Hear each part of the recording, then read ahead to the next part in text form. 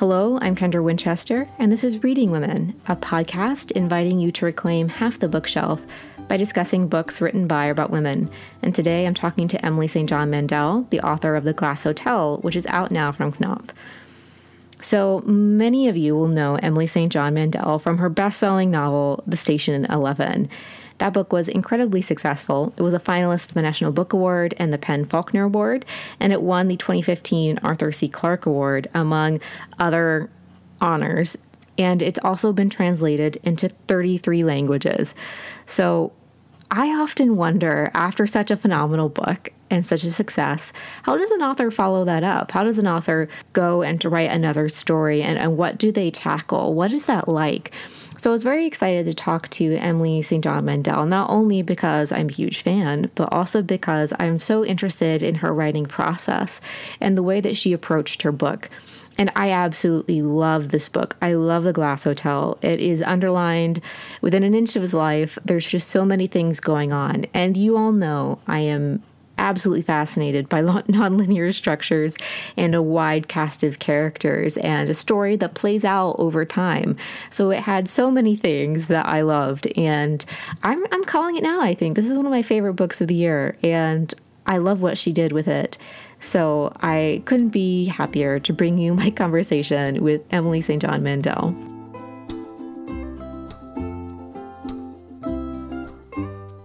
Welcome, Emily, to the podcast. I'm so excited to have you on. Well, thank you so much, and thanks for interviewing me. I first was introduced to you, I think, like a lot of people, through your novel, Station 11, which is just phenomenal. And for people who might not have read it, it was an incredible bestseller, and it was a finalist for lots of different awards, and it won things, and it just did very well all around. But you're back now to talk about your novel, The Glass Hotel. So after Station 11, when you sat down to work on this new project, how did you begin, and what did you know about this story? I knew very little. To kind of dive into some craft stuff right off the top, I never write from an outline because I've always been a little bit afraid that I'd get bored if I knew exactly how a book was going to end. But there are some pretty serious downsides to the approach. One of which is it can take me a while to kind of find the heart of the book, to sort of figure out what the book is about. And that was definitely the case with The Glass Hotel. My original idea was that I'd wanted to write about a Ponzi scheme. It was going to be pretty narrowly focused on a white-collar crime. As people who have read the book might guess, I was kind of obsessed with the Bernie Madoff Ponzi scheme, which exploded in December of 2008. And so I'd been fascinated by that crime. And I'd been wanting to write about that. But then, because I didn't have any kind of outline or guide that I was working from, it did end up going off into some kind of weird directions. I didn't really set out to write a ghost story, but that kind of is what the book also is. There's there is this criminal aspect, these people caught up in the implosion of a massive Ponzi scheme. It is also a ghost story. When I sent an early draft of this novel to my agent a couple of years ago, one of the questions for her was, are there too many ghosts? Because there are like 6. Like, it's kind of crazy. So, it began as one thing and kind of morphed into another over time. I'm just thinking about all of the underlines I have because I have ghosts marked throughout the whole book. I'm like, look at all of the ghosts in the book. Right. I really loved how you describe the book because there is this crime at the center, but it's almost like there are these characters whirling around it. I don't know, like the sun or something, because there's such a wide range of characters in the book that are affected by the collapse of the scheme. Yeah, it's true. There really are. And, I think that's just kind of an area of interest for me as a novelist, that I kind of like writing about groups of interconnected people. In Station 11, you have the Traveling Symphony. In the Lola Quartet, there was this jazz quartet in high school that kind of branched off in various directions in the ensuing years. And then in The Glass Hotel, there are these people who are kind of linked in the worst possible way, by this massive, devastating crime. Two of the characters that are affected by this are Vincent and Paul, and they are siblings. And so who are these two characters, and why are they featured very prominently amongst your large cast of characters? as I mentioned, it did take me a while to kind of find the heart of this book and figure out what it was about. And it seemed to me that the most interesting character, at least for me, was Vincent. So I decided to make her the focus of the book. You know, she's not in every chapter, but the book kind of returns to her over and over again. The first and last chapters are Vincent's. So she was kind of always there, even when I thought that it was going to be a book that was more narrowly focused on, you know, the collapse of this Ponzi scheme. And one thing I would like to clarify at this point is that it's not actually the people from the Madoff Ponzi scheme. You know, this is not a book about Bernie Madoff or his family or his actual investors or actual staff. So the people are very different. And I just had this idea of a criminal, you know, somebody very different from Madoff, but who was committing the same crime. And I was thinking, well, who would he be with?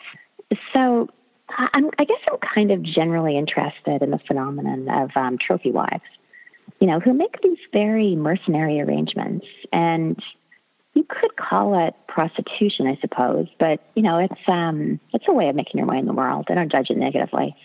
But, yeah, I liked the idea of a trophy wife who was extremely intelligent, kind of had her own focus in her own life and her own passion, you know, these sort of video diaries that Vincent makes, and was kind of self-educated. So I had her as a major character from the very beginning. And then, to be honest, I added Paul in, like, the second to last draft or something. He was a very late addition to the story. You know, and a part of the challenge of this book is I did so many revisions trying to make it good, to put the matter kind of bluntly. And, you know, there were just so many iterations of this book and so many characters who were not quite Paul, but almost Paul, you know, at certain aspects of his character. So yeah, you know, he was a character who emerged pretty late in the game. I guess part of why he became such a major character was just because of his proximity to Vincent, you know, and just trying to establish a little bit of who she is and who her family is. And Vincent is one of my favorite characters in the book. She's just so vibrant, you know. I often will read characters, and to me, I have lots of color associations with characters. Oh, interesting. And to me, she's like this vibrant, like red character on the page. And we loosely, like you said, follow her story. And it's in this beautiful, like, non-linear structure that goes from, I think, around 1995 to the near future. And I've noticed that you really like nonlinear storytelling. So I wanted to ask you, what about nonlinear storytelling draws you to that kind of method when you go to tell a story like this? You know, if we're being honest here, I don't know if I know how to write a linear story. I've written 5 novels, and they've all been nonlinear. So it's just kind of, I guess it's a way of telling a story that I'm most drawn to as a writer. There's this feeling of putting together a massive jigsaw puzzle, which is kind of fun. You know, it means that the book has this almost frighteningly flexible structure. And, you know, you can reorder sections to make it a completely different book. And I kind of love that high wire act, you know, of trying to sort of find the book in this sort of nonlinear landscape. It's also something that I'm drawn to as a reader. You know, I think a lot of writers will tell you, like, we're kind of writing the books that we want to read. That's the case for me anyway. And I do really enjoy nonlinear books. One of my very favorite novels of the last decade or two is A Visit from the Goon Squad by Jennifer Egan. And, you know, that book was so wild in its structure. You know, the chapter written in PowerPoint was just amazing. And that kind of thing is exciting to me. I really enjoy reading that. Yeah, I guess that's just kind of a style that I'm particularly drawn to. I love nonlinear storytelling as well, because there's ways you can drop in information at the times that works best for the story. So it's not like you're stuck in this linear way. You can hide things from the reader if you need to and then drop them later. Yeah. One of the things I love about the book is you have, like, when this whole Ponzi scheme collapses, you have this receptionist and she's really upset, and, like, someone tells her, well, you can actually have this as, like, your cocktail party story. Yeah, you can walk away. Exactly. And then there's a scene later in the book where she is telling that story. And I love the way that it is very playful with time, and, like, how stories or how experiences in the characters' lives become memories, and then those memories then resurface later in the characters' lives, which is really well done. And I just have so many little underlines and tabs. That's so nice to hear. I love a well-loved book. Sometimes I'll be at signings and somebody will hand me a book that has like 100 signature tabs sticking out of the margins. And they're like, I'm so sorry, this book is so used. It's just like, are you kidding me? This is amazing. Like, I love to see that. So, yeah, that's really nice. So we've talked a little bit about ghosts, and I think that walks hand in hand with this idea of memory throughout the book. And you begin by planting the seeds of memory in like the beginning of the story, which is like, in the character's past, as it were, and then it moves forward. And then by the end, it's a very fully fleshed out idea. So we have like ghosts and playing with that idea of ghosts and memories and how our memories can haunt us. Thank you. Yeah. Is that a theme that was there from the beginning when you knew you wanted to work with, a story around this Ponzi scheme, or is it something that came out as you were writing the book and doing the different drafts? I would say that it came out as I was writing the book. I didn't mean to write a ghost story.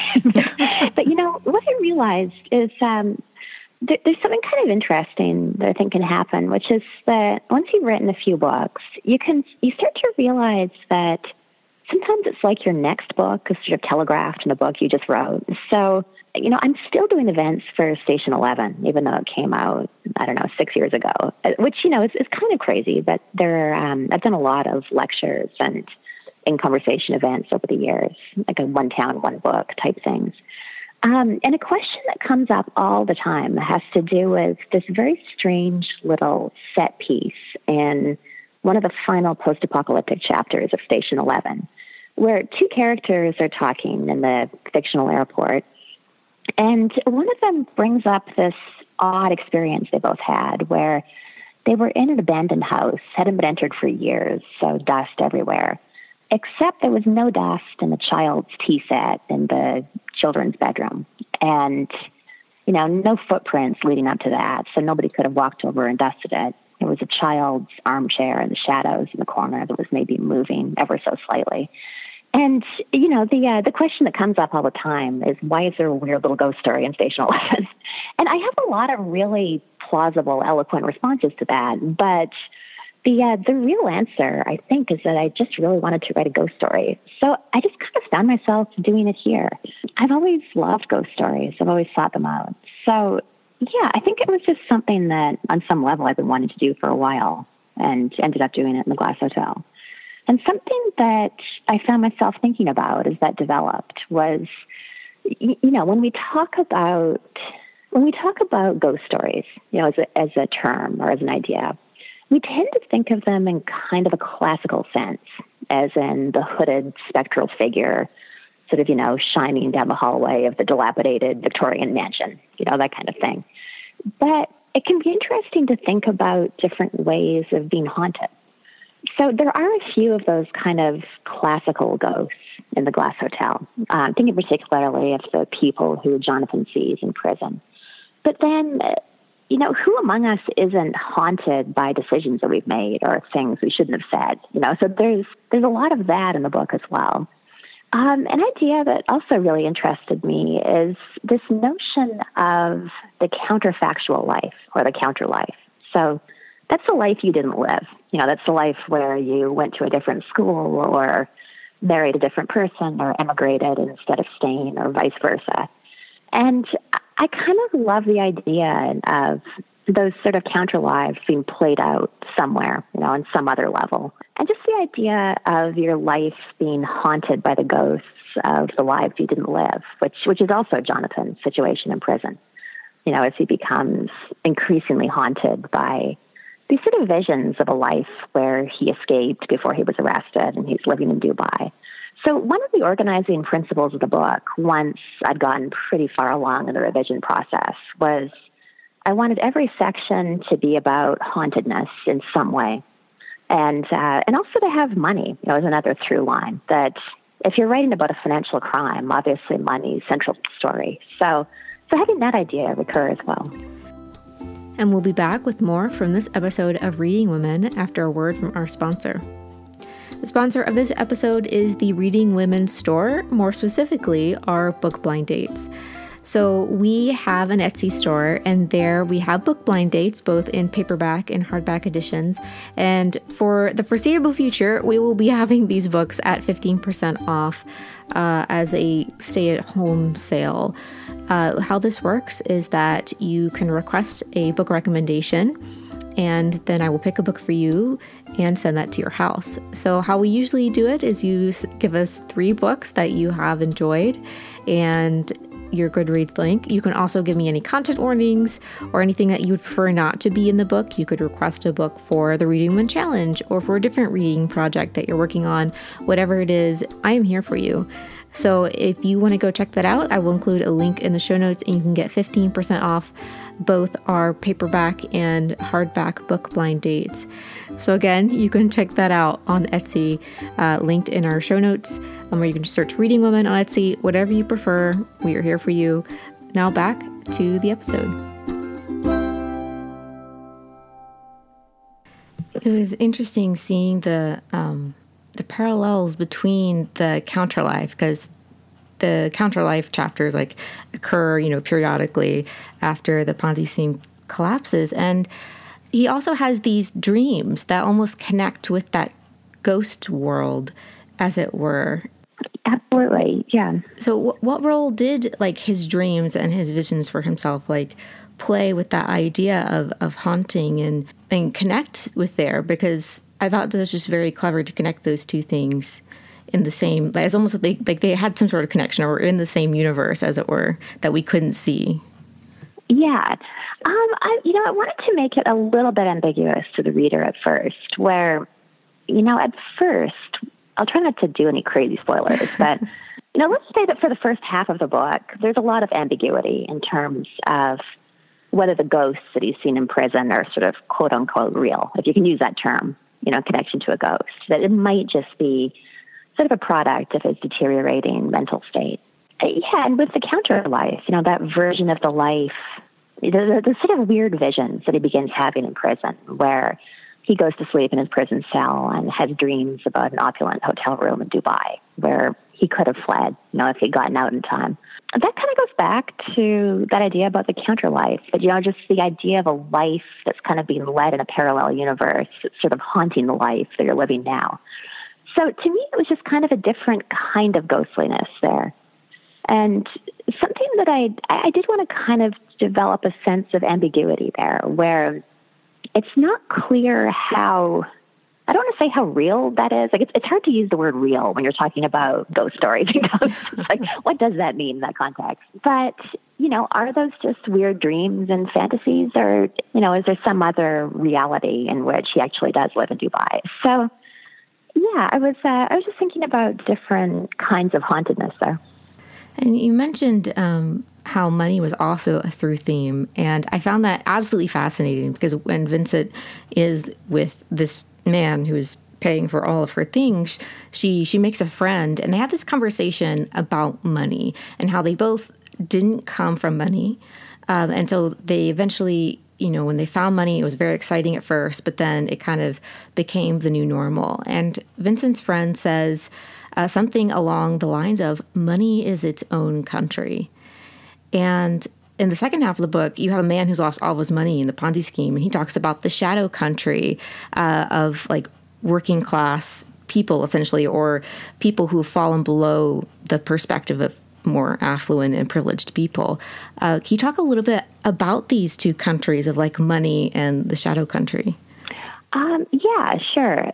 So, I guess maybe I'm a little bit prone to thinking about everything in terms of geography and countries, just because I did grow up in Canada and then emigrated to the U.S.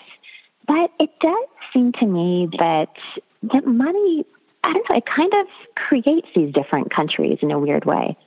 I grew up in a very working class environment, and, it's a background for which I have a lot of gratitude, because I grew up in a family that loved books, which is amazing. So, I have no complaints, to be clear. But in adulthood, I've been closer to people who grew up middle class or upper middle class. And the difference in terms of what they expect from the world and how they believe the world works the difference between them and people who grew up in a working class environment, it is profound. They really are like the citizens of two different countries in terms of what they expect and how they believe the world operates. And, I don't mean that in any kind of derogatory way. Like I really adore a lot of people who did grow up with much more money than I ever had. But it is notable to me. It is kind of interesting. And when I think about the sort of cushioning aspect of wealth, it does seem to me that it creates a kind of frictionless experience, where you can kind of glide from one country to another without feeling a lot of, I guess friction is the word I'd come back to. And it's kind of a hard point to describe, but let me try to illustrate by anecdotes. So a couple of times in October, I flew out to Los Angeles just for about 3 days at a time. I was working on a TV project. And I kept those trips pretty short because I have a 4-year-old at home. I was always trying, taking red-eye flights back and forth, just trying to get home to New York as fast as possible. And on both those flights, I upgraded to Delta One because I've done so much travel for Station 11. I have a crazy number of Delta miles. So I use those to upgrade to Delta One so I could work going to Los Angeles and sleep on the way home. And, when you board an airplane in Los Angeles at night and then you settle in for a 5-hour nap in a completely flat bed with a comforter, and then you wake up in New York, it's like the luxury and ease of the experience renders the distance unconvincing. I would wake up and I would somehow not seriously believe that New York was a different city from Los Angeles. It was just kind of one continuous experience. So I hope that makes sense, but it kind of, I felt like that would probably just be magnified by an enormous amount of money, if you were flying by private jet or if you always flew Delta One, say. But probably your experience of life from one country to the next, from one city to the next, would probably not be very different. And, I'm not saying that's good or bad. It's just a different way to live. But yeah, it did seem to me that having immense wealth would just kind of place you in a different country, with its own norms and its own rules. And I found that very effective as Vincent moves from a lower income background to a more affluent situation, and then the other character moves from an affluent situation to a more impoverished situation. And I come from a working class background as well. And so it was very interesting to read. There are these beautiful sections that I basically underlined pages of how this character who lost all his money is describing this shadow country.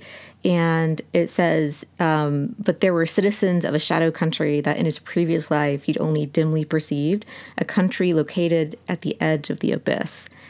And it always fascinates me when people from a lot of money discover what it's like to live in a totally different financial situation. And it's like they're discovering that, oh, these people exist, I know. It's amazing. They're like, wow, those people don't go straight from college with no debt to internships to great jobs. Like, how does that even work? Yeah, I know. It's amazing.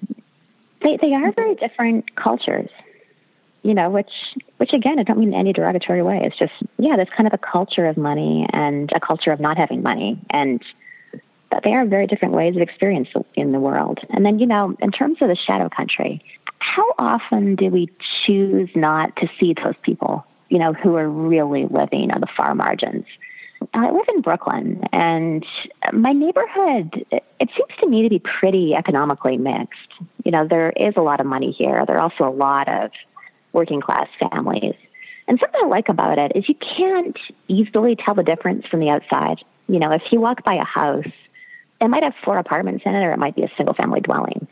But then, there are these older men and women who I see walking the streets, going house by house, collecting cans and bottles, which they're turning in for change. And what I've noticed is we never really talk about them. We just sort of step around them. And it's not too much of an exaggeration to say you don't really see them.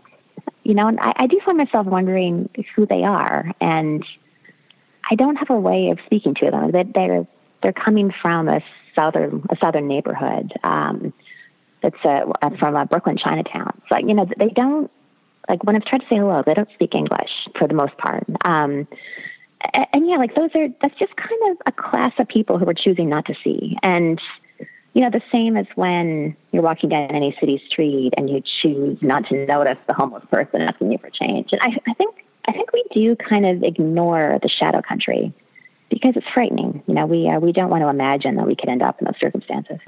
Yeah, it's really interesting to see him navigate that. They end up in an RV, and his wife isn't doing very well, so he's always so concerned about, if her health deteriorates, like, what is he going to do? And I think that really delves into, like, a topic that is going on in the United States right now about, expanding Medicare and having stuff like that. And I found it just a very poignant moment in the book because, you have other characters who weren't hurt as badly or are still affluent, and they treat him in a totally different way now that he's lost all of his money. And yeah, I found his story arc really fascinating because he goes from one extreme to the other. Yeah, absolutely. A lot of people lost everything in that economic collapse. They still haven't recovered. I read a fascinating book on the topic. Let me see if I can look up the name of the author while we're talking. It was called Nomadland by Jessica Bruder. It's a really interesting nonfiction account of people who are living very much like Leon, and I just hadn't really realized that there are an enormous number of people, like tens of thousands in the United States, who are kind of moving around the country in an itinerant fashion, working various jobs here and there, and really living awfully close to the edge. And, I think we should be clear that not all of them are victims. Like some people chose that life and prefer it, but it is notable, and I'm sure a fair number of them would prefer to, have more stable houses, let's say, or houses without wheels. So, yeah, it's an interesting topic, and it's something that we kind of, again, choose not to notice or choose not to think about too much. Shifting gears slightly, I wanted to talk a little bit about the title of the book, The Glass Hotel. Yeah. And depending on what edition of the book that readers have, there's the one is an island, another one has this almost like pieces of glass, almost like on the cover, which is very beautiful. But what is the Glass Hotel? And it's almost like its own character in the book. So almost like, who is the Glass Hotel, as it were? Right. Who is that? So, as I mentioned, I've done a lot of travel for Station 11. Another way of phrasing that is that I've stayed in way too many hotels. So, to be honest, I think that hotel in the book just sort of came out of me imagining what my ideal hotel might look like. It seems to me that the best hotels, and you'll find a good example of this in film, in Wes Anderson's Grand Budapest Hotel, they kind of exist outside of time and space, in the sense that they're kind of their own self-contained worlds. And I guess I liked the idea of a hotel like that, like a really beautiful space that kind of existed in its own temporal plane. Being located in wilderness, that's just kind of an interesting juxtaposition and a place where I'd frankly love to stay. So, yeah, I was imagining my ideal hotel.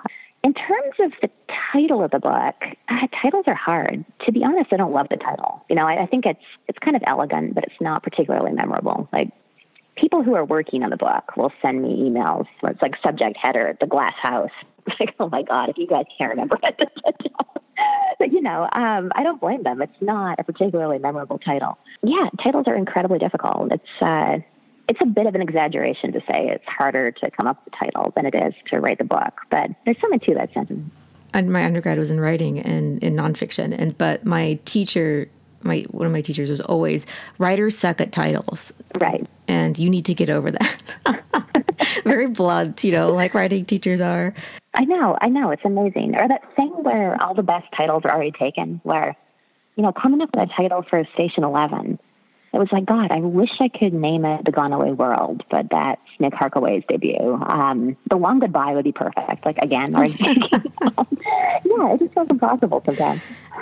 One of the things that was interesting about the Glass Hotel is that since it is on this, island situation happening, it's like it's a country unto its own. And since it is glass, a lot of the characters meet there and interact there. And it was almost like a parallel with that ghost universe or that dream universe where characters tend to meet.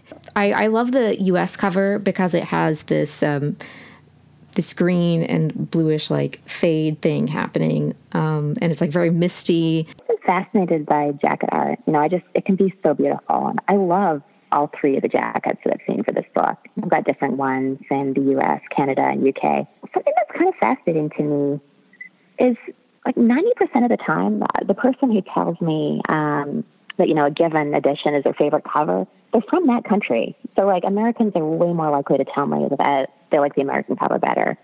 Brits are way more likely to tell me that they think the UK cover's the best. So it's kind of fascinating. Like, my takeaway is my publishers really know their market. It's kind of fascinating to me. Yeah, well, we interviewed the founders of She Designs Books about a year ago, and it's an initiative to promote women book cover designers. And it was really interesting to hear them talk about the process that they have of coming up with a book cover and how they do a market for the country, that it's in.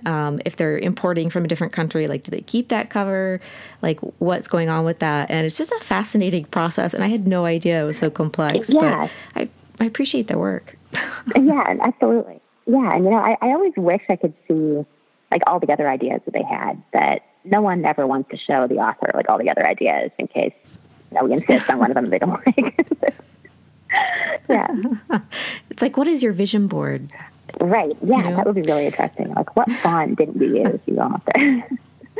I always like to ask authors on the show what books that they would recommend. Are there any other like Canadian women writers that you would recommend, or maybe just some favorites books that you have read recently? Yeah, definitely. I would say one of my very top Canadian women writers would be Eden Robinson. I think she's based in British Columbia, and she had this novel, Monkey Beach. It was something like 20 years ago. I think it got a lot of press at the time. It's just a brilliant novel, and it's one that I find myself thinking about a lot, even though it's been quite some time since I read it. So, yeah, Monkey Beach by Eden Robinson. A more recent novel that I really loved was The Lonely Hearts Hotel by Heather O'Neill. Back on hotels again. But, yeah, she's a really great writer. I love her work. So, yeah, I would say that those two are standouts for me. Thank you so much for chatting with me about The Glass Hotel. Thank you so much. Appreciate that. I'd like to thank Emily St. John Mandel for talking to me about The Glass Hotel, which is out now from Knopf. You can find her on her website, emilymandel.com, and on Twitter @EmilyMandel, and on Instagram @Emily St. John Mandel. And of course, all of Emily's information, including a link to the book, will be in our show notes. You can also find a full transcript of this conversation over on our website, readingwomenpodcast.com. Many thanks to our patrons whose support makes this podcast possible. You can find Reading Women on Instagram and Twitter @The Reading Women, and you can find me @KD Winchester. And thanks so much for listening.